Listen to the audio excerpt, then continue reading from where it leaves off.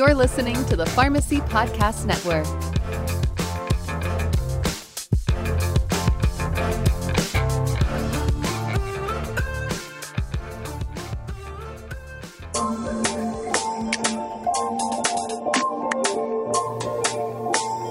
Hey, pharmacy owners listening to the Pharmacy Podcast. First of all, thank you so much for listening. It means a lot. Been doing this for 11 plus years, and the independent pharmacy owner in the community, specialty, long-term care sector of our healthcare industry are so important. You really feel pushed right now, pushed by the PBMs. There are pharmacies that have closed. This network takes a look at things that come out that could benefit the private pharmacy owner and provide you with additional benefits to your patients and to you. And there's a product called the Pen Needle UltiGuard Safe Pack. We heard about this product. We researched it. They have become a sponsor. We very much appreciate them. And you can do right with your patients while still making a higher profit on these products. The Pen Needle UltiGuard Safe Pack provides 100 premium pen needles in a sharps container all in one. With the Pen Needle UltiGuard Safe Pack, you're doing more for your patients and more for your pharmacy. You'll see consistently higher revenue and higher margins through this product. Take a look, ultiguardsafepack.com/podcast. Go to ultiguardsafepack.com/podcast. Research it and let us know what you think. And thank you so much for listening to the Pharmacy Podcast. Hello, and welcome to Let's Pharmanize, a proud member of the Pharmacy Podcast Network. I'm Cal Vandergrift. I'm Shane Garrettson. And I'm Kelly Brown. And today we're talking about the hit TV thriller, Hannibal.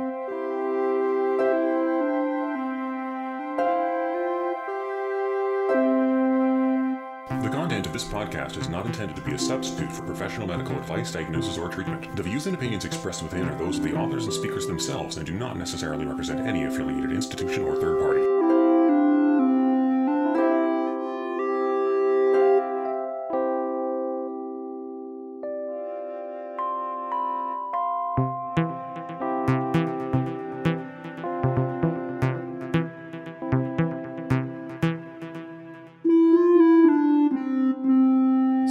Today we've got a very special guest.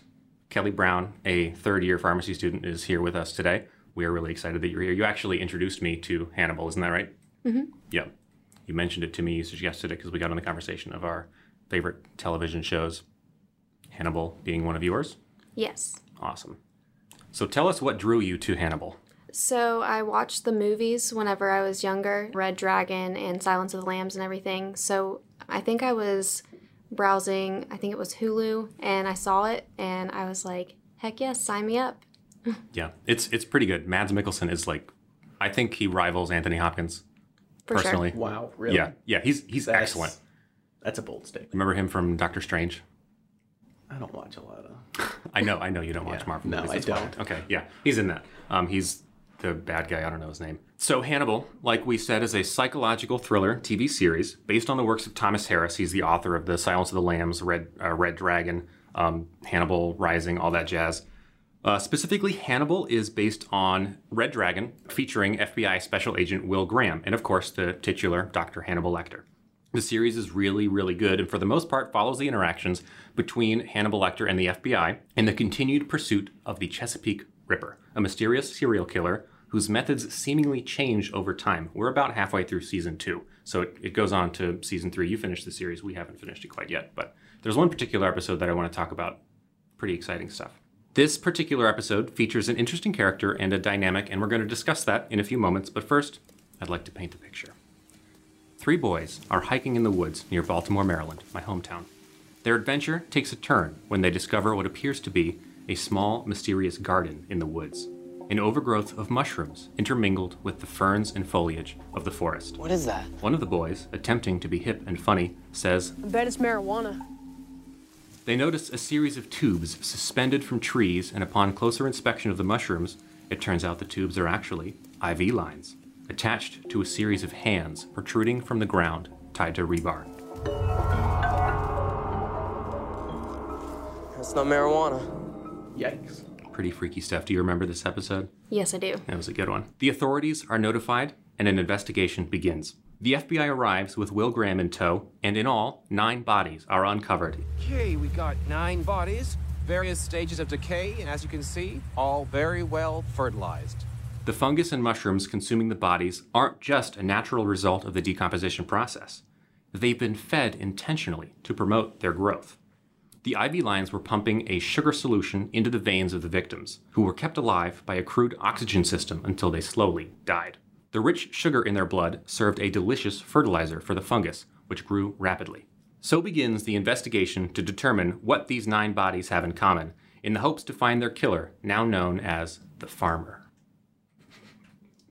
It's not a very creative name. No, it's not very ominous, no. It's nothing Ripper. Not like the Chesapeake Ripper, no. It's the Farmer.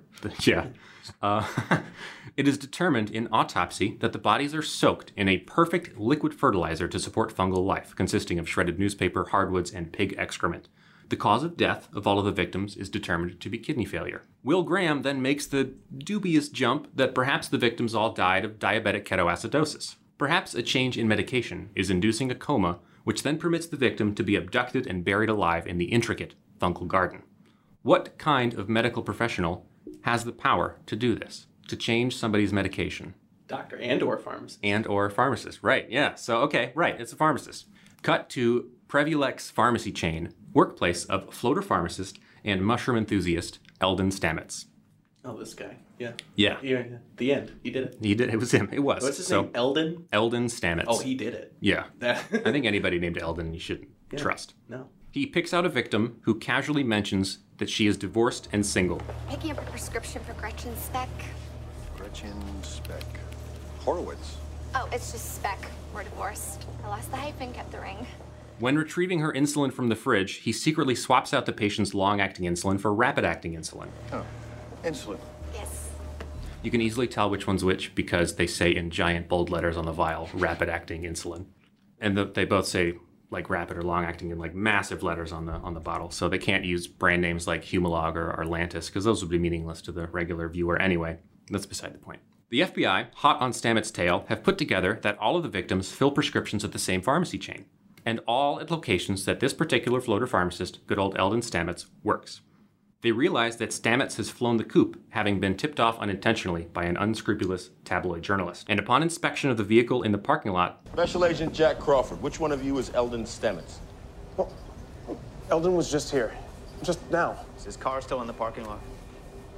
His car! They discover what would have been Eldon's 10th victim in the trunk, completely covered in topsoil and definitely ruining Eldon's gas mileage. The FBI eventually catches up with Stamets when he is trying to kidnap one of Will Graham's friends from the hospital. This episode goes off the rail a little bit. Then Stamets, shot in the shoulder by Will, delivers a bizarre monologue professing his love for fungus. We all evolved from mycelium. I'm simply reintroducing her to the concept. By burying her alive? If you walk through a field of mycelium, they know you are there. They know you are there. The spores reach for you as you walk by. You should have let me plant her. You would have found her in a field where she was finally able to reach back. Yeah. He's a weirdo. Who has an obsession with fungus? I mean, mushrooms are pretty cool. They're all right. I'd like to grow some like cool mushrooms to eat, and Really? Yeah, like are you going to fertilize them with human corpses? No, I don't. I think I might change my name to Eldon.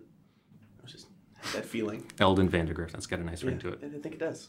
So we've got the synopsis of the episode. Lots of twists and turns. Hallmark of a great thriller. Before we break it down, do you have any initial thoughts? So, first of all, props to Will Graham for figuring out that this floater pharmacist, if you guys don't know what a floater pharmacist is, they go from one pharmacy to the other. They're pretty much, I guess, floating around. The fact that he brought it down to one chain and not one specific store, to me, was really impressive. And I'm also very surprised that the patients didn't notice because, like you said, it's in big, bold letters, whether it's long-acting or short-acting. I feel like that's a little bit of a hole in the plot, but yeah, I mean, it still makes for a good show. Absolutely, yeah. So let's talk about the overall method of abduction by floater pharmacist Eldon Stamets. His goal is to induce a diabetic coma through ketoacidosis. Can you tell me what type of diabetic patients, types 1 or 2, are more prone to ketoacidosis? Type 1. Yeah, exactly. So it's type 1 or insulin-dependent diabetes. In fact, many cases of ketoacidosis are the earliest sign that type 1 diabetes has even developed. That's often how they determine that somebody has type 1 diabetes, is because they present with diabetic ketoacidosis. It's a complication of diabetes caused by the release of free fatty acids in the absence of insulin from adipose tissue, which are then converted in the liver into ketone bodies through beta oxidation. Remember this from IPS? Oh, yeah. Lots of fun stuff. I should have written this episode last semester before we took the final. It would have been really helpful. The reason those fatty acids are present in the first place is because insulin functions to inhibit this process, lipolysis, in the adipose tissue or fat cells. And in the absence of insulin, what's going to happen? Breakdown of fats. Yeah, lipolysis is going to continue, among a lot of other things that are going to go wrong. The reason that DKA, diabetic ketoacidosis, typically happens in type 1 and not in type 2 diabetes is because of the key difference between the two. Like we mentioned in the history of diabetes episode, type 1 is the absence of insulin, characterized by the destruction of the beta cells. Type 2 is characterized by insulin resistance and a slow shutdown of the beta cells if the condition goes without treatment. In cases of extreme diabetic ketoacidosis, a patient can fall into a coma if the blood pH falls below 7. The most common causes of DKA are 1, poor adherence to medication, missed doses of insulin, miscalculations, etc. 2nd, infections, and 3rd, newly onset diabetes, like we mentioned. Eldon Stamit's plan here is to create a diabetic coma by switching the patient's medication from long-acting insulin to rapid-acting insulin. Theoretically, I think this could work. Long-acting insulin provides a stable amount of insulin throughout the day, covering a diabetic patient's needs for insulin production when they have none. Rapid-acting insulin is administered at mealtime in what's called a bolus dose to compensate for the increased levels of glucose after a meal. The thing about it is, if you're a pharmacist, though, is that the number one thing that you think of when you think of, how am I going to get this person in a coma? Oh, I'm just going to switch their insulin around. That's a good point. Yeah, there's probably other ways I don't know much, but I think if you give someone, 8 pills of Lunesta, they might just fall into a coma or a very deep sleep. How are you going to slip in 8 pills of Lunesta? I don't know.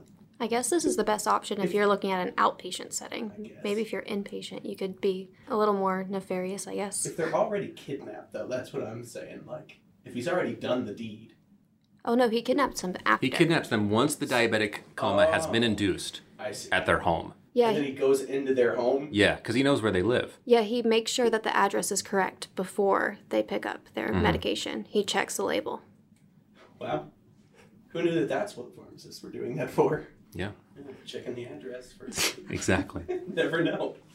So the rapid-acting insulin, the peak of the activity is a lot higher for rapid-acting insulin, which makes sense if the intention is to balance the amount of glucose from the meal you just ate. Long-acting insulin has little to no peak and lasts up to 24 hours. Rapid-acting insulin peaks at about an hour and a half and is cleared in about 6 hours. Theoretically, if the patient were to accidentally take rapid-acting insulin instead of long-acting insulin, after the rapid-acting insulin effects fade, I do think it's entirely possible for them to fall into a diabetic coma.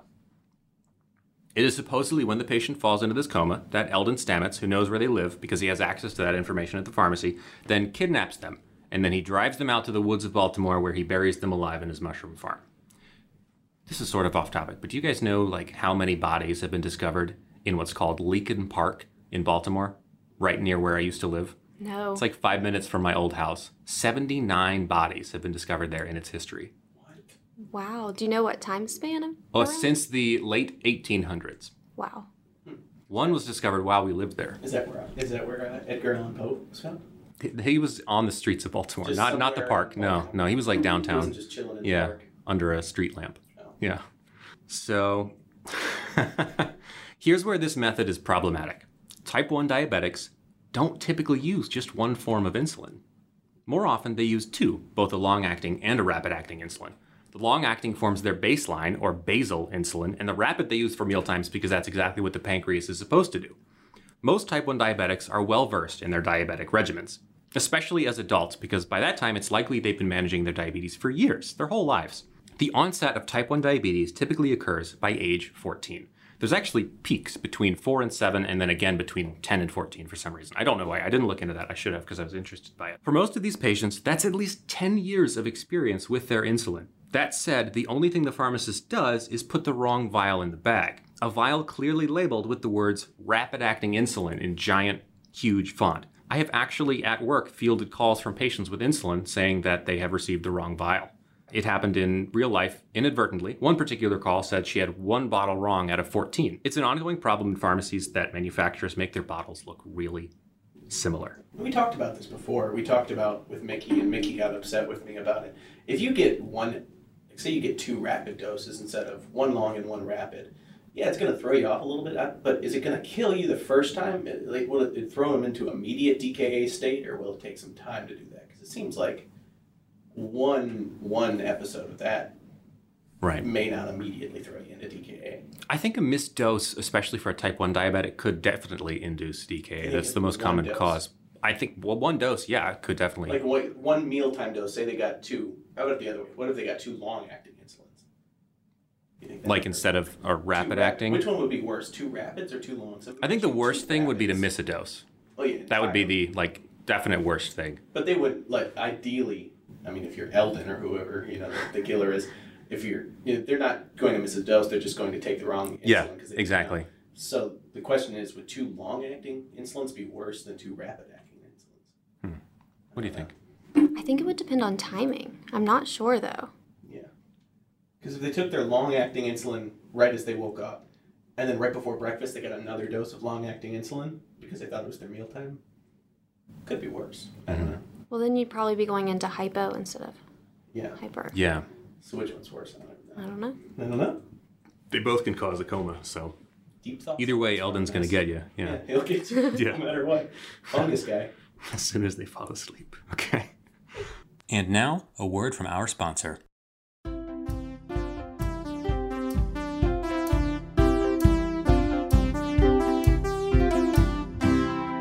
So we're constantly, because these manufacturer bottles look so similar, we're constantly finding drugs in the wrong place. And that does extend to insulin as well. Like the Novolin vials, like Novolin N and Novolin R or whatever, they look almost exactly the same. It's really annoying. Some of them have that nice little orange stripe on them, but it's not always enough to differentiate them. That's why you have to scan every box. Right, exactly. Scan them all. So I'd say that folks with type 1 diabetes are probably the most responsible and diligent with their medication, because if they miss a dose of their medication, it could be really dangerous. The other problem with this method, yes, there's a few more issues with this episode. Slipping into a diabetic coma isn't like popping a melatonin gummy and just taking a snooze. It's really unpleasant. The symptoms of DKA start out mild: excessive thirst, frequent urination, much like the symptoms of uncontrolled diabetes. They then progress into nausea and vomiting, stomach pain, confusion, shortness of breath, and severe weakness and fatigue. Most patients, when experiencing severe symptoms like this, very quickly know that something is wrong. If you just suddenly start vomiting and you're a type 1 diabetic, you're going to be like, hey, I think there's something wrong with my medication. On top of that, they've probably experienced 1 or 2 DKA states at some point before. Or something close to it, especially at type 1, yeah, because that's probably how they determine that they have type 1 diabetes is DKA. They probably figured it out but they know what they were experiencing. Yeah, very likely, yeah. If a patient's feeling off, the first thing they're going to do is check their blood sugar. Check their blood sugar, yes. That's the very first thing they're going to do. And then they're going to notice, oh my gosh, my blood sugar is through the roof. I better take a look at my insulin, see what's going on. Maybe it's expired. Maybe I got the wrong vial. If everything looks okay, I'll take another dose. Eldon's plan's not looking too good. Right? It's pretty shoddy. There's a lot of holes in this plan. Ultimately, the theory would work in practice. It's highly unlikely to actually produce the desired effect of a nice sleeping beauty coma. But I think it's a good idea for a TV series. I think it works for in this world that they inhabit. I think that the kidnapping itself has more holes in the plot than once he gets them underground and puts the dextrose solution into them, because then they're going to stay comatose because they can't do anything about it. But I think that the kidnapping is where I have the issue, where they're probably going to seek help before he gets a chance to put him in his trunk. Right. See, I missed that. So as soon as he got him and they were in the coma, he gave them more dextrose. Yeah, that's what when the kids, they found the IV tubes pumping dextrose into them. Yeah, it was pumping more sugar to feed the mushrooms. It's all about the mushrooms. Yeah, he really loves mushrooms. Did he look weird, or was the actor a weird guy, a weird? He was really hot. I'm just kidding. He looked like a normal pharmacist. You can't make ooh. What's that supposed to mean? No, I don't know. You just trashed all of our listeners. I'm sorry. I mean, no, make him look like a normal pharmacist. I don't think a normal pharmacist I'd go up to and be like, hey, I'm growing mushrooms out of people, so I don't know. He was very unsuspecting, I would say. Wow. Yeah. See, I wasn't expecting that. I was expecting if he was called the farmer, he's not going to be some young pharmacist fresh out of pharmacy school. It's going to be some old guy. Yeah, he was a little older. He had like mushrooms growing in his basement. He's like, I can do this with people. So let's talk about some of the other errors in the episode. There are things that I thought were actually wrong. So the insulin vials, while both labeled rapid and long-acting in really big font, in tiny font below that, you had to pause it to read it, they both said insulin aspart, which is just stupid. Like poor prop making. They were also labeled as 20 milliliter vials, which is really uncommon, as far as I know. They're usually 10. Yeah, you don't see a whole lot of 20 ml insulin vials. I can't think of any. Maybe that high-dose Humulin, is that in a 20 ml vial? Ooh, I'm not sure. You know which Humulin I'm talking about, though, right? It's a Humulin 500, I think.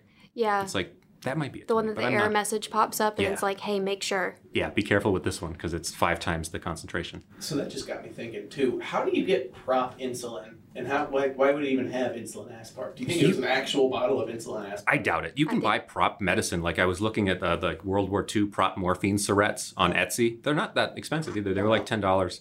That's not bad. Yeah, I'm a little concerned why you were looking at that on Etsy. for my episode, for research. It's a podcast. You don't have to see anything. I got to see it so I can figure stuff out. Honestly, I was trying to figure out how they actually... Did you start growing mushrooms? I was trying to figure out how they actually use these morphine syrettes because they've got a needle which has like a metal cap on it that they're supposed to... and it looks like it's got like a little loop on it, so you can't actually see the needle. So I was wondering, like, they have to break that cap off, and then, like, what happens to the integrity of the needle itself? Serrated needle even more so at that jagged. That's really blunt, like not sharp enough to, I'd imagine it would really hurt. But then again, I mean, it's morphine, so you're not going to feel and it. on top of it, you already got shrapnel in your leg. Or Right, a bullet, right. Whatever it is. But like even the manual, like the medic training manual didn't make it very clear how to actually open the morphine syrette. So it may be a lot easier than what we're thinking. It may not be that you have to break it off. It might just like pull it out. Yeah. Maybe, but like this was the 40s. I don't know if they had like... They did not have that. They didn't have that sound effect yet. Yeah. That's for sure. Anyway, so, and then in another error, I saw there was a quick close-up of the actual prescription bag with the wrong insulin that he hands to the lady.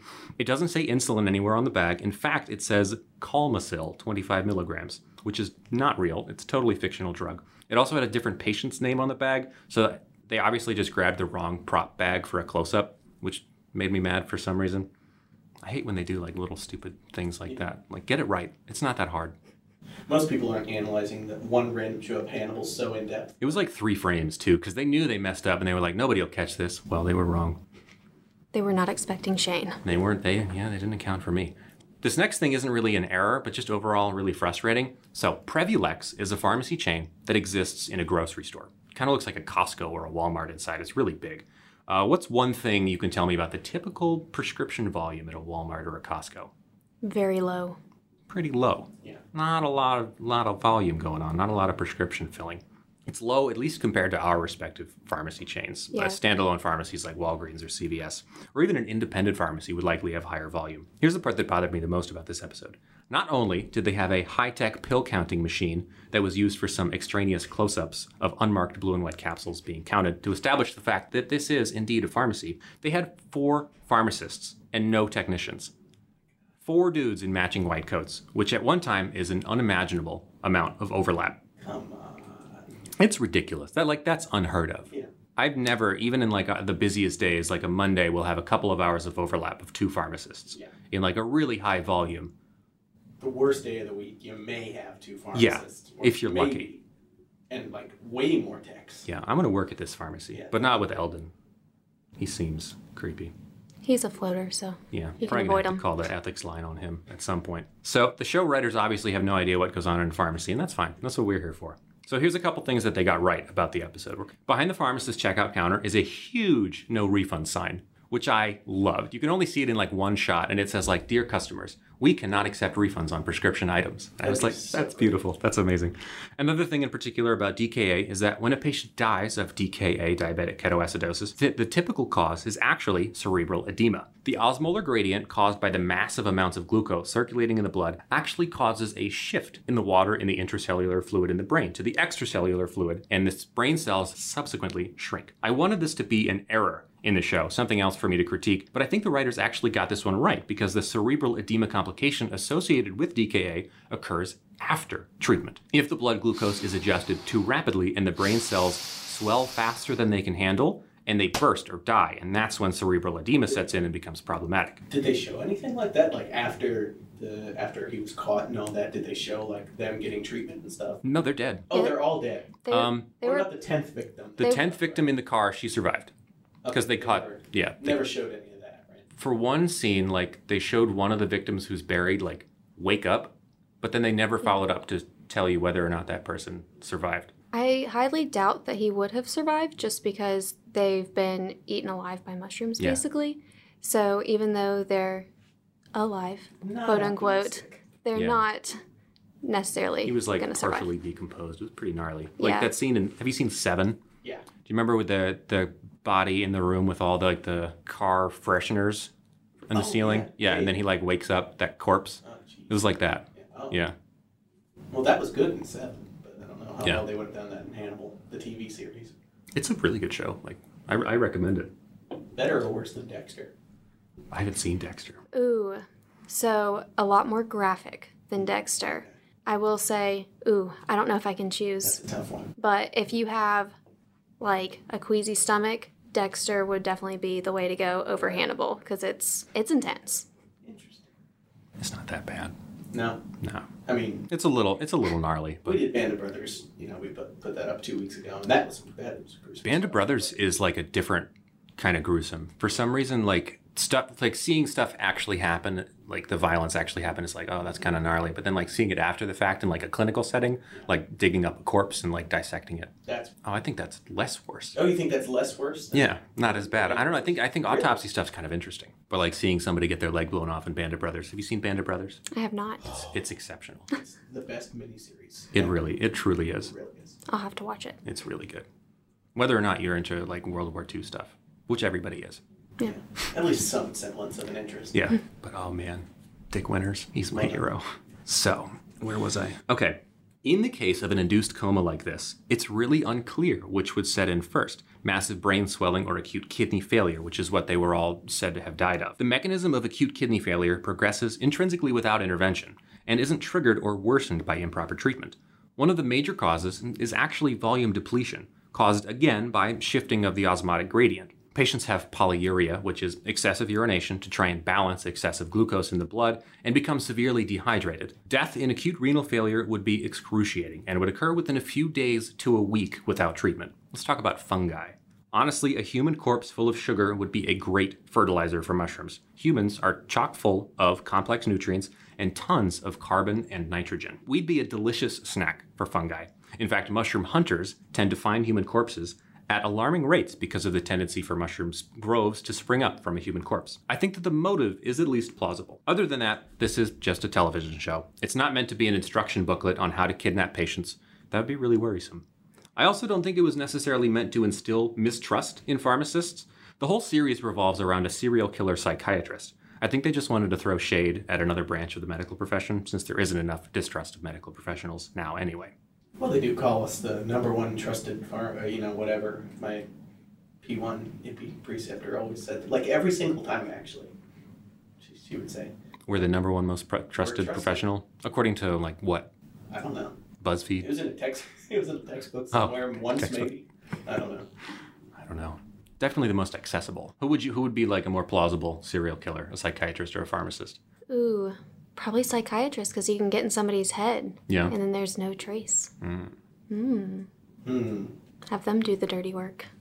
It's unclear if Eldon ever ate the mushrooms. He was just like that's what he was into. Obsessed with mushrooms. Yeah, just really into the mushrooms. Yeah. Well, I mean, all the mushrooms that he was growing, did they ever describe them being edible? They never went into what the mushrooms were, but I will say the last name of the character is also the last name of one of the leading mycologists, Paul Edward Stamets. So, and he has a TED Talk that's really interesting if you want to check that out. That's pretty cool. So, but yeah, mushrooms aren't all bad. I'm just curious if they would have went into his fridge. You know, it's not a place to look, I guess, but if you just go into his fridge and you just see piles of mushrooms, just like just regular portobello mushrooms or, shiitake, and it's all he eats. What's a mushroom-only diet? Ew. What would that do? Fungivore? What would that do to you? I think you'd have a lot of bowel issues. Probably. To say the very least. No doubt. What would you grade this on in terms of realism? Medically, in a vacuum, it'd be 6 or a 7.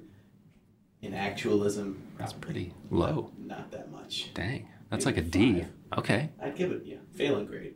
Jeez. If you include how he kidnaps them, probably, I'd say maybe a 4. If once they're kidnapped and once they're comatose and in the ground, would the mushrooms go, would they grow? 10 out of 10. They would. Yeah, definitely. But would this work in real life? Probably not. No, kidnapping patients. If we were to try to kidnap our patients, there's definitely better ways to do it than swapping out their insulin. I mean, I thought of the Lunesta thing, if they Lunesta. were on Lunesta, just that was off the top of my head. Right. Yeah, if you had come behind them with a tranquilizer instead, I use the pharmacy to identify the type 1 diabetics, and then when they're leaving, go out in the back alley, tranquilize them, and then take them, and then induce the coma, I would believe that a little bit more. All 3 of us are getting calls from HR. So yeah, I definitely have an FBI agent on my tail right now. I think though, ideally, his intention was so that he wouldn't have to put himself in any immediate danger. Because he was assuming that by the time he got there, they'd already be unconscious, and he could just load him in his trunk, cover him in dirt, and then take him out to the woods near my house. I think Buffalo Dill Pickle, Buffalo Chip, Dill, whatever. Buffalo Bill, I think, did a little bit better. Not even gonna lie. He just pushed them into his trunk, didn't he? I vaguely remember that. Well, the only one I remember is him, carrying the couch with the cast, and then I don't know what he did. Yeah. He hit her on the head, probably, or something. See, that's another thing I hate about movies, when they show people getting hit in the head and knocked unconscious. That's not real. That doesn't happen. Very specific spot to knock you out immediately. Even then, if you get hit in the head, you're going to have a concussion, but you're not going to immediately be unconscious. And it's going to cause probably lasting brain damage if it is hard enough to knock you unconscious to begin with. It's the top of the head that what gets me. If you hit the top of the head, that's the hardest part of your skull, but that's not happening to you. If you maybe hit the temple or something, then maybe you could, like a boxer, get knocked out. That's going to burst a blood vessel first. What are they hitting you with? A crowbar? Tire iron? I don't know. I don't know what serial killers do. Let's find out. So back to one last thing about Stamets. If I were to kidnap my patients, wouldn't it be more plausible to draw out the insulin and replace it with a dextrose solution? So that way it's an immediate. Yeah. But then again, they'd also feel that too, probably. Well, if it's with a pump, I don't know. Maybe. That's true. During flu shot season. Just draw up dextrose, and then every type 1 patient that you have have a flu shot. I don't know if half a milliliter would do it. It'd have to be pretty concentrated. That's true. Just give them direct sugar. Just powdered sugar in the veins. That would hurt. Yeah, that would not be. That would not be pleasant. They'd probably have a stroke. I think you might get caught if you did that. Yeah. All of my patients stroked out in the pharmacy. My flu shot survival rate is 0%. Oh, God. I don't know why. Well, Kelly Brown, thank you so much for coming out and joining us with this. You actually are probably the reason this episode even happened, introducing me to Hannibal. Of course. Which was probably a mistake, because now I'm going to be hunted by the FBI for this episode. Yeah, and you're just thinking about how to kidnap and kill your patients now. Definitely. All right. This has been Let's Pharmanize. You won't be hearing from us for a while. Yeah, this is our last episode. Thanks for listening. You can follow us on Instagram, Facebook, or Twitter to keep up with our episodes and content. And special thanks to Kelly Kerr for making our music.